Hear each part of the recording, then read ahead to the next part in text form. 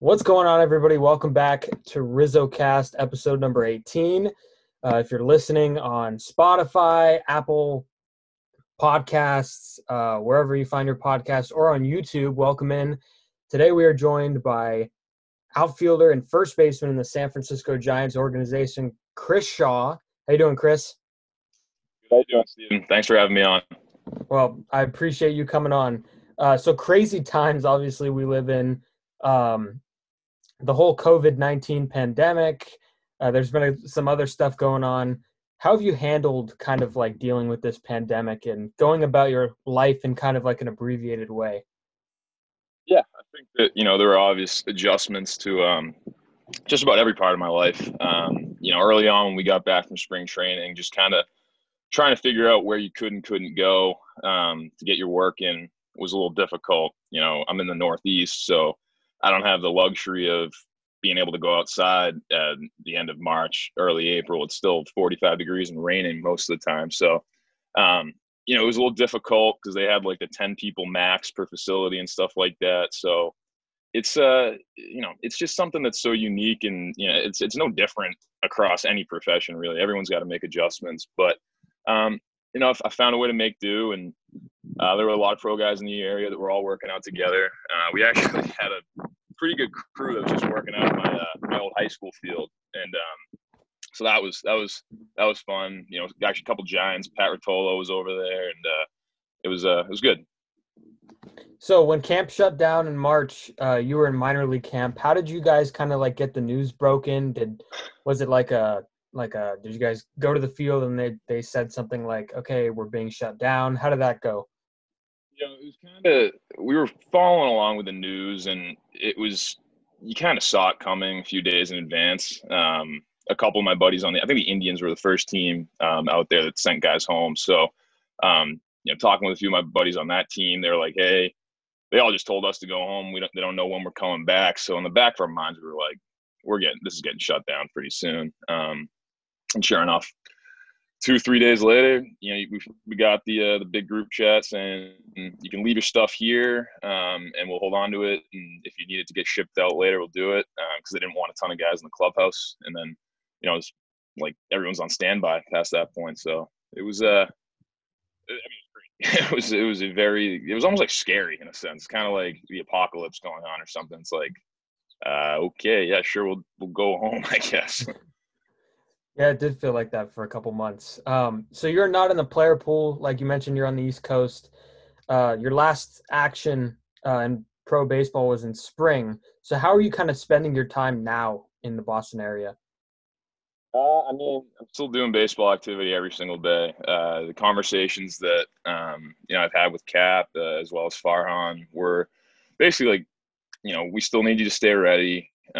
Still need you to, be able to make an impact if we decide that we need you. So, trying to figure out the best way to do that is it's a little tricky, just because I mean, everyone's of that caliber that you'd want to get at bats against for the most part is in a 60 player pool. So it's it's a little difficult, but making do and getting as much action as possible. So it's I don't know. It's just weird. I don't. There's no other way to describe it. It's a strange scenario.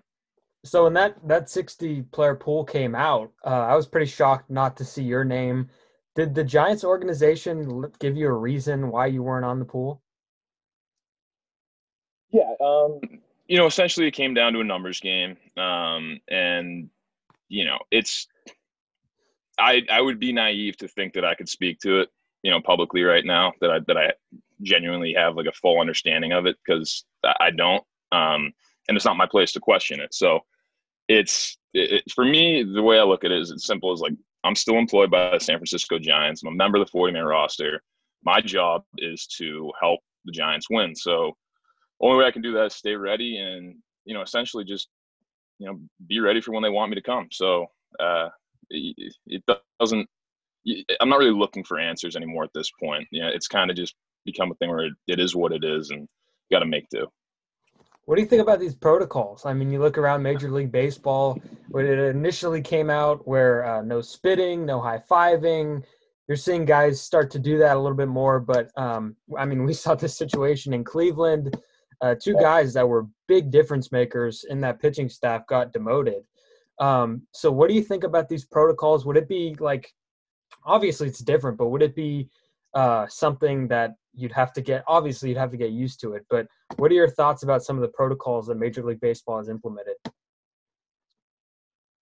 I mean, the way I've looked at it the entire time is, if we're getting paid and we're getting paid pretty well, I don't think it's terribly difficult to stay inside for a little bit and go out there and play. I mean, I'm sitting at home right now, not playing baseball, and you see that type of thing happen, and it infuriates you to a certain extent. So, it is what it is. I don't understand. It's like this is what the entire world is doing, and it is what the situation happens to be. We're in a global pandemic, and there are certain things that you have to do to adhere to the protocol, and if you can't do it, then why are you participating? So I think that they're doing what they need to do as far as keeping guys accountable and making sure that players are safe. Just because, I mean, the contact tracing too, that if guys are going out, these teams are traveling city to city across the entire country, it would be pretty easy for baseball to spread this. So it's essential, and I think they're doing a pretty good job with it from what I can tell. It's aside from the things that you really can't control. It's sometimes you're gonna get it. You're gonna be asymptomatic and whatnot. But again, I'm not an expert in this stuff, so. For sure. So let's get into a little bit about your career path. So your Lexington High School coach, Tom O'Grady, called you the best hitter he's coached in his tenure at the school. But you also pitched in high school, and were you ever close to pitching beyond high school? Yeah, I think that probably until the end of my sophomore year, in my head, I kind of thought that being a two-way in college would be something that I'd really want to pursue. But my bat kind of started progressing a little more than my arm, and at that point, if I wanted to be a pitcher, I wasn't a guy that got on the mound and just was 95 easy. It's like if I wanted to be a pitcher, I was going to have to commit to it. And I liked hitting so much more. So that was an easy decision for me. But I still miss pitching a lot. Actually, I don't know if I'm allowed to say this. When we were working out with all the local pro guys, I actually got on the mound and threw a few lives to the guys when we didn't have enough arms. So still having fun doing it. Yeah, I just finished up my high school career myself, and I'm probably not playing anymore because of the fact that I enjoyed being a PO. You just don't hear people like PO. I mean, that was the life. I would sit down, I would come in relief, pitch a couple innings, sit back down, and then run. It was literally the best life. And I feel like that mentality would get me nowhere. And then of course POs have the fake position, so I'd always get stuck at second base. And yep. But yeah, pitching. Sound like Andy Suarez. Andy Suarez became a PO when he was 11 years old. I don't think he swung a bat in 20 years. Yeah, exactly. When he came up, there was a lot of chatter about how bad of a hitter he was. Which, you know what? I'll defend Andy on record right now. Andy actually has a good swing. I don't know why he got ripped like he did, and he's actually got some of the sneakiest BP pop of anybody in the Giants organization, which you wouldn't expect. So have you seen him go deep, like in BP? Oh, yeah. I give him all my bats that I don't want, and he hits nukes. That you don't want. Okay, I like it. So then Boston College, of course, I've had a couple college guys on, and I like them. I like to give them the opportunity to kind of hype up their alma mater. So Boston College, how good was that program to you? I mean, BC is one of those special places that I've had, kind of impact me in my life. It's tough to put into words, honestly, just because of how impactful it was, and just how special it was to me. I learned so much there, both on the field and off the field, and just the family feel that we had while we were there is second to none. I played on a lot of different teams, and those BC guys are still. I mean, they're my brothers. I mean, I'm with them almost every day now, just because they're in the area and whatnot. And I don't know, just in what's going on in the program too. I don't know if you follow along at all, but the new facilities they've built, the Pete Frates Center, is state of the art. It's going to be one of the nicest facilities in Division I baseball, and I think with that we're going to start to keep a lot more of these Northeast guys, because historically we've lost a lot of guys. Vanderbilt and your UNCs and your Florida States and stuff like that. But I always felt like that was just because BC's fields it was a parking lot. Like, genuinely speaking, we played on a parking lot. After Saturday football games, they'd tailgate on our field the entire day. We'd have Sunday morning practices. We'd have to line up as a squad on the foul line, and walk down a single file line with trash bags and pick up chicken wings, broken glass, throw up. It was disgusting.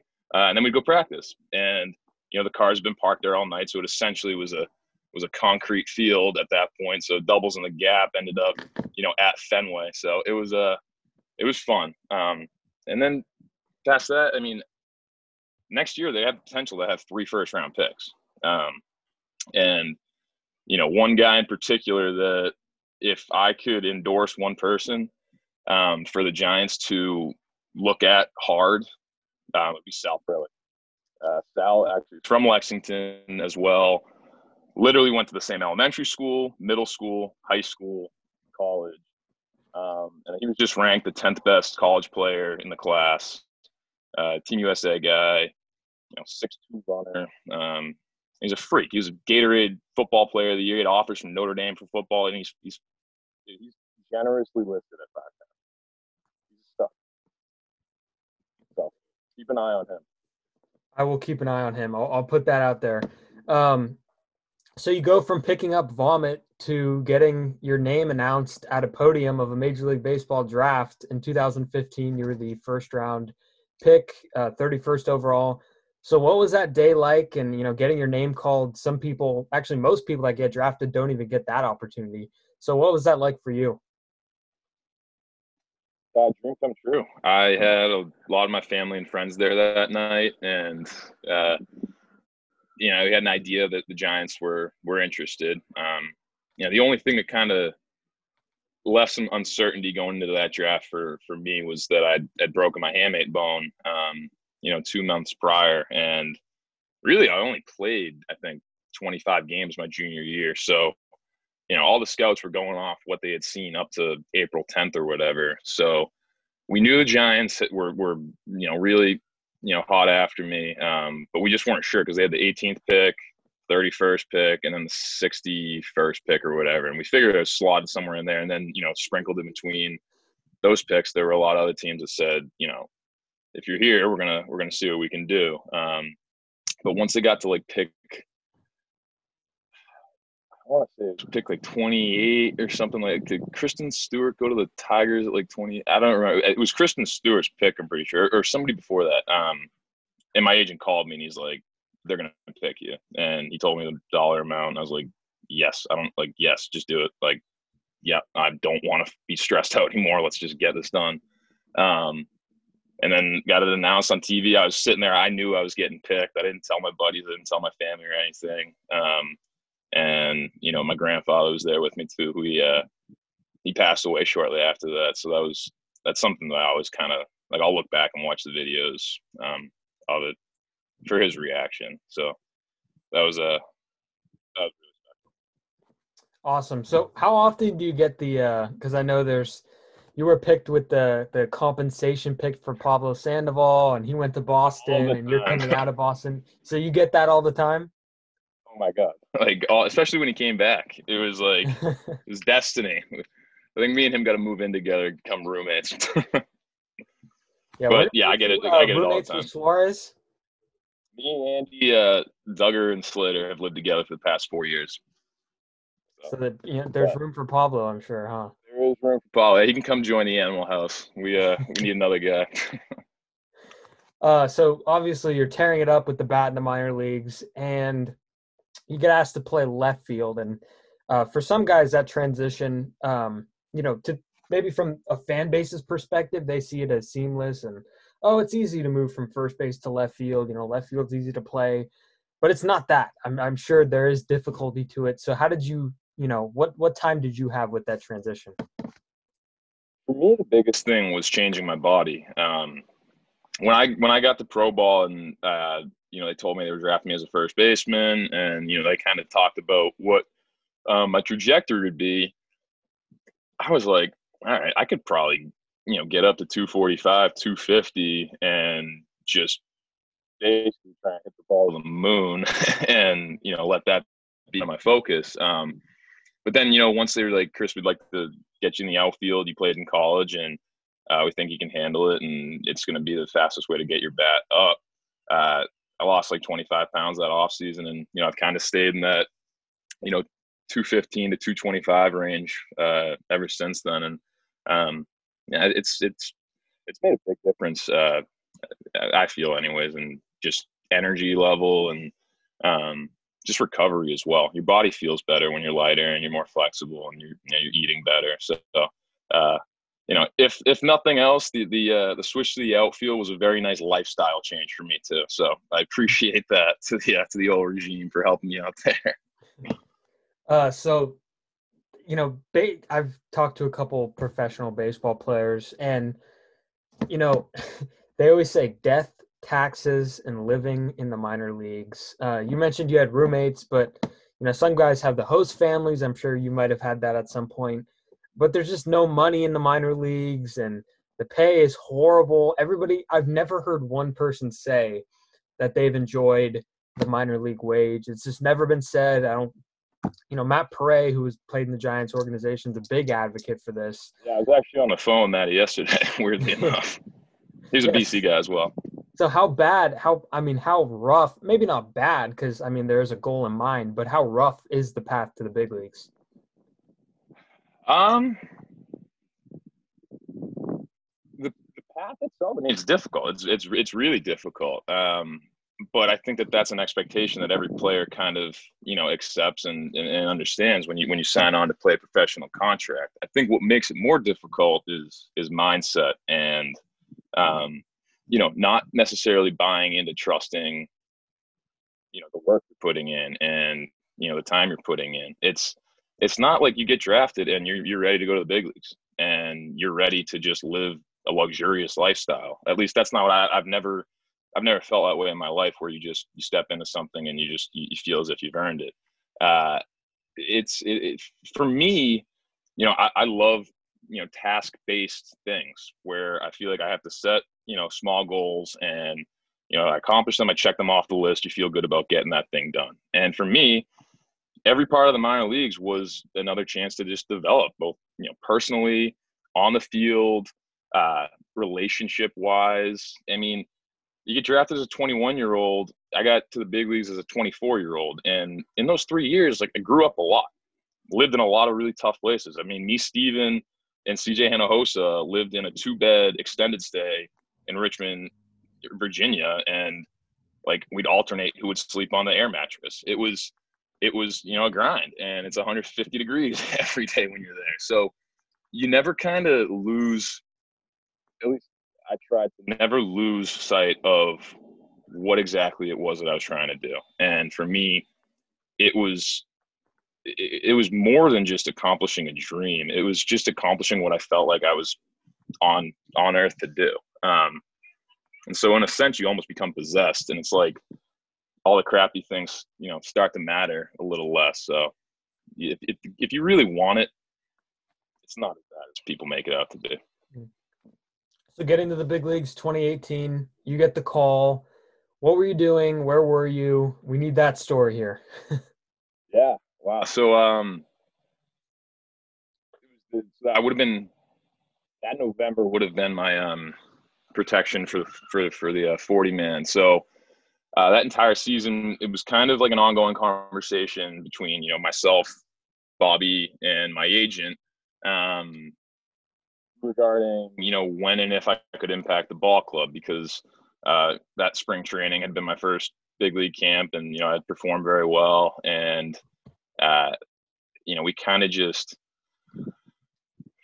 as the season went on, we stayed in contact essentially. And towards the end of the year, I hadn't honestly felt great about my year. My strikeouts were like through the roof. My walks were down. I was hitting homers, but I was kind of like having like an identity crisis as a player, where I was just like, what am I supposed to be doing here? Am I selling out for power? Am I trying to hit 300 with 15 to 20 bombs? Like, what am I looking to do? And a lot of that got away. So last week of the season, Bobby Evans comes in, and credit to Bobby, he did it every single year. He would drive down from San Francisco and he would meet with all the members of the 40 man, as well as minor league free agents or anybody else that had a shot of being a September call up.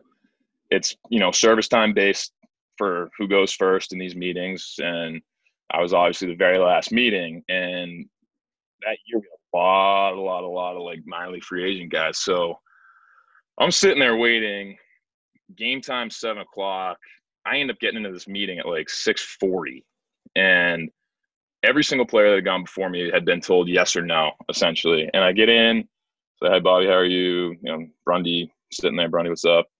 And Bobby looks at me and just, "Chris, we don't know yet." Like, oh my God, like what? Like, I've been on the edge for the past 6 months, and you don't know.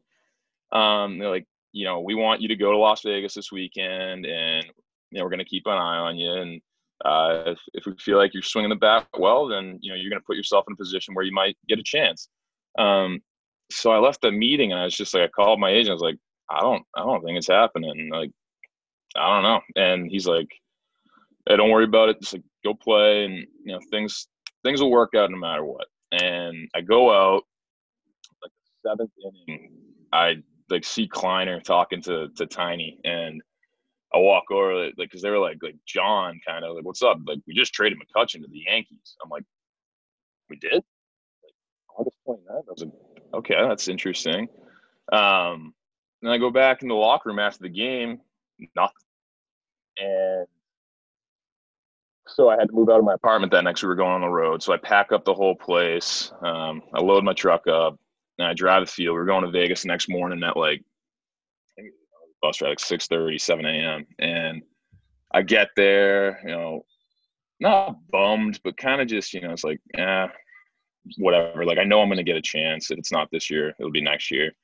And Brundy comes up to me in the clubhouse, and he's like, "Hey, Shaw, just want to talk to you. Hopefully you're not, stressed from that meeting or anything. It's it's just kind of the way these things go." I was like, "No, I get it. I understand." He's like, "All right, good, because we all go through some personal things, but we collectively, we're going to Vegas." And I was like, "Yeah, no, I get it, Brundy. Like, don't worry. Like, once we get on the field, I'm not gonna be thinking about it. Like, I'm good." It's like, "Okay, well, I gotta know that though, because we are going to Vegas." Like, yeah, no, I get that. Like, we collectively as a team, we are going to Las Vegas. I understand that. He's like, "All right, Chris Shaw, like, we're going to Vegas." I'm like, "Oh my God." So I walk away, and I grabbed a coffee and like a donut, and like, I remember talking to like some of the guys, like, "What, is Brundy all right? Like, what the hell why is he keep repeating himself to me right now?" And I go out to the bus, and Brundy follows me the whole way. And like, it's the same rhetoric in like phrased differently. I'm like, did I like say something in that meeting that made it seem like I just wanted nothing to do with baseball? And I'm thinking to myself, what is going on? Put my bag on the bus, and like as I'm stepping to go onto the bus, Brundy just like grabs me. He's like, "Hey, like the last time I said, like, you understand that we are going to Las Vegas?" I was like, "Well, Brundy, yes, I understand." He's like, "Good, because and he points at the whole bus, like, we are going to Las Vegas. You are going to San Francisco." And I broke down crying, and I don't know, dude. You can't. It's hard to just recreate what that feeling is like. It's like I still get goosebumps talking about it. It was really special, and I'll be forever appreciative to him for feeling that he can make it that special for me too. So that was really, really remarkable. For sure, that's a great story. And then playing in Boston in September 2019, I know the big story there was Yastrzemski and the home run he hit, and then Bochy's milestones, and all of this is happening. And meanwhile, there's another kind of like sub headline, and it's you. You're going back home, and it's kind of a nice thing for you. So how is that whole series for you to go back home and play in front of the family? That was awesome. So many people that I'd come across in my life were there, and a lot of people that I hadn't heard from in years, and not necessarily people I would think would be showing up for me. And it was really cool. Just kind of, it was because I know how special it was for me. I mean, I know what I felt and everything, and it was incredible. It was a dream come true. But to kind of talk to my friends and former coaches, and not just baseball coaches, like my hockey coaches came, and guys I played football with growing up. It's just, they all came and they're just like, dude, it's like you went to Lexington High School down the street, like you're a public school kid, and like you're playing at Fenway Park tonight. Like, that's incredible. And it was, you dream about it. Like every single time I went to Fenway Park growing up, I was like, if I could ever play here, like I'd die. Like this is my dream, and I got to do it. And it's something that nobody can ever take from me, and I'll cherish it for the rest of my life. So then you say goodbye. Obviously, you guys as a collective group say goodbye to Bruce Bochy. Gabe Kapler gets hired, and it's kind of like two different baseball minds. You got one guy that completely old school, then Kapler, platoon shifts, all of this. So what's kind of the biggest difference between playing for a guy like Bochy and, playing for a guy like Kapler? What have you noticed? I don't know that I can answer that, because I haven't had enough time with Cap to really know his style. I had like 10 at bats during spring training. So it's what I can say though is that I respect the hell out of how transparent Cap has been with everybody and everything. Like legitimately anything I want to ask him, he answers it. And we've had tough conversations too. And like, I'm the type of person that if I feel like you're withholding something because you're worried about a reaction, or you're worried about something that you think that I'm feeling, it's like you're creating something that doesn't exist. And I don't feel like that's fair. With Cap, that never happens. He is so clear and just honest with me. And, it's something that I really, really respect. And Boch was the exact same way. But with Boch, it was just a much more black and white type conversation. And, there's appreciation for both types of managers. And I'm very lucky to be able to know the two of them personally, and to have that type of experience. And hopefully I can learn more about Cap's managing style with playing under him. And that's what I'm still working for. That's why you still wake up every day, go to the cage, go to the gym, and keep going. But two very different managers, but at the same time, like their best characteristics kind of overlap. So one big attribute you have is obviously your power from the left side, and the Giants play at Oracle Park, and it's not friendly at all. I know they did some stuff with the configurations. Still, though, not the most friendly ballpark. So you're taking BP. Obviously it's easier to hit the ball down the line. I think it's one of the shorter right fields down the line in the National League, but there's the wall. Then there's 421 in Triples Alley. So, it's really hard to stay consistent at Oracle Park. So what has kind of your approach been, maybe in batting practice you've taken there? What is it like hitting at Oracle Park? Well, Oracle is interesting for me because my typical approach is center field, left center. Keeps me, it keeps my lanes and my direction correct, and ultimately helps me grab the ball more. With Oracle though, I think if you were watching the broadcast last night, Barry Bonds was talking for a little bit about a trick that he didn't want to share, and it's I don't know that necessarily it's a trick as much as it's something that guys talk about fairly frequently. And for me, it was something that really helped. We just talked about shifting center field and shifting your sights. So for me, what I would do, and it's different for every other guy, like different ball parts, it's different things. You want to just make you know want to make it so that you're seeing the ball as well as you can, and you feel like you can drive it as well as you can. So I would take center field and I would move it over to probably like where the edge of the bullpens are now, and that's where I would kind of set my sights. That was center. 30 feet foul was the foul pole down the line, and worked like that. So haven't had a ton of at bats at AT&T or Oracle, but in batting practice and stuff like that, that's when once I made that adjustment, that's when like the splash balls during BP were just becoming like automatic. And when I first got up, it was like I felt like I couldn't hit a ball out to right field. I was like, "What the heck is going on? This is my zone. Like I can't get in there." But it was as simple as shifting your sights. So baseball's like golf, kind of in that regard. Like little tiny things you can fix can just make the biggest difference. Mm-hmm. Speaking of adjustments, every big power left-handed bat, there's a couple exceptions. You guys have to deal with the shifts, and a lot of it is the percentages and stuff. So I'm sure you've gotten so used to the shift. What is your kind of philosophy about how they shift you towards the right side of the field?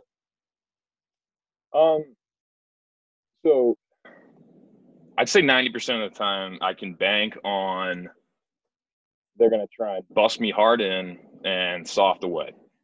And, when that happens, it's like, okay, so many people say like, all right, well then you got that entire left side of the field. Just hit it to the left side of the field. It's like, yeah, sure.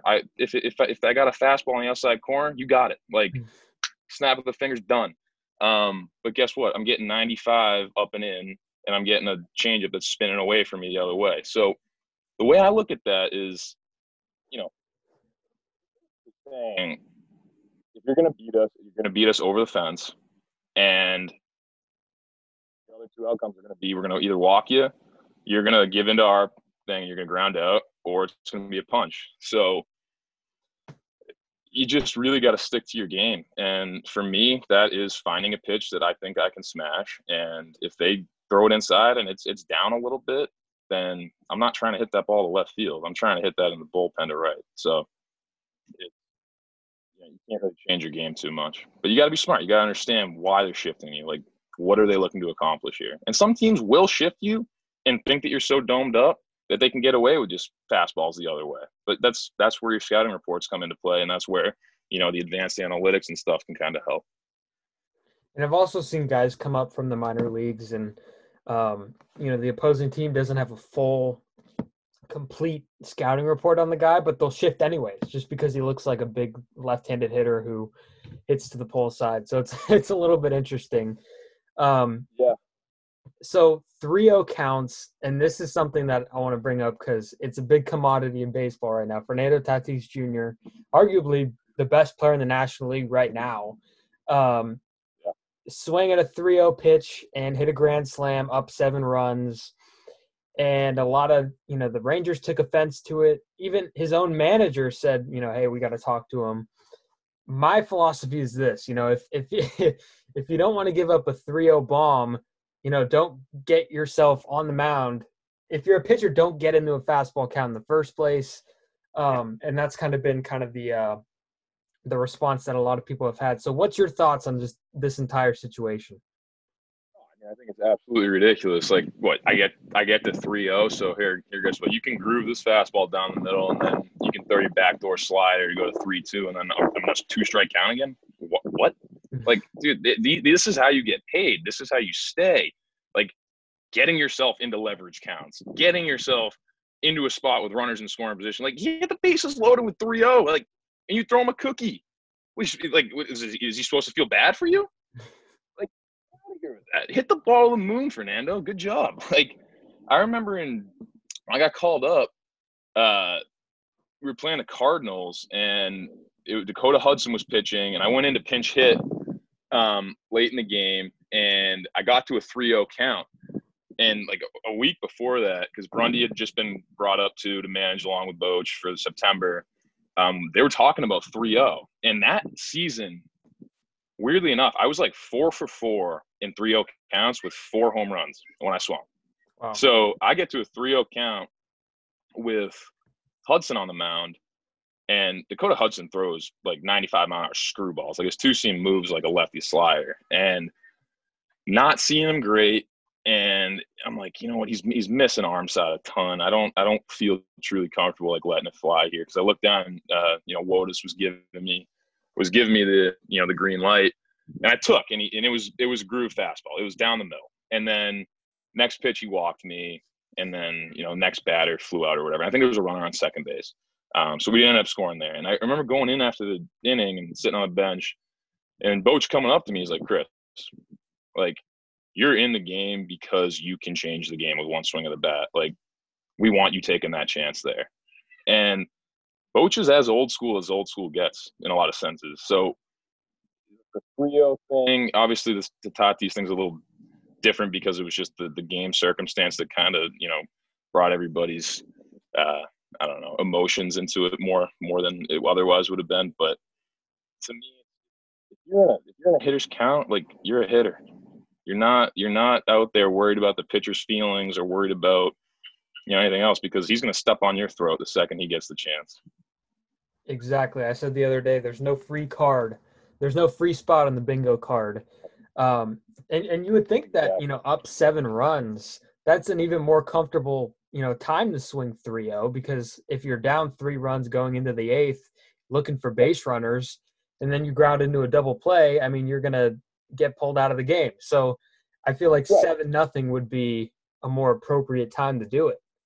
No, circumstance dictates everything. It's the same. It's like if he had swung there 3-0 and he had rolled out over, it honestly wouldn't matter because they're up 7. But like, it's a situation where you get in like a 2-0 count even, and it might be 2 outs, and you get a 2-seam low and away, and you swing it and you ground out. It's like what are you doing?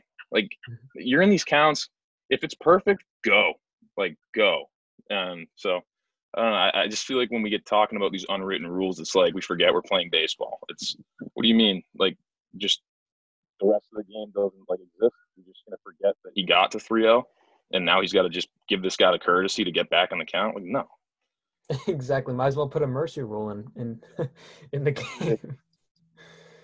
So a couple more things for you here. I actually asked around to see if anybody.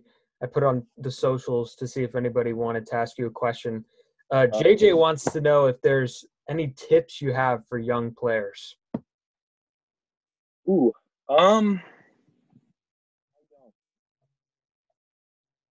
like little league age, or? I think he's in high school.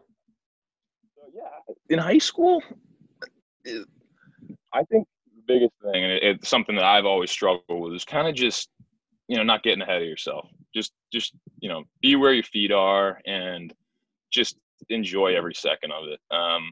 It's like we were talking about earlier with the minor leagues, and maintaining a mindset of just buying in and understanding that, the work is what gets you there. It's, you can have wishful thinking, and you can have goals, and you can visualize and everything, but it's like, you got to remain in reality as well. And you have to just kind of focus on getting better every single day. So for me now, my biggest focus is making sure I'm enjoying what I'm doing, and making sure the work that I'm doing is focused and efficient. Because if I'm just in there wasting time, dilly-dallying, it's ineffective. So just enjoy yourself, and just be patient.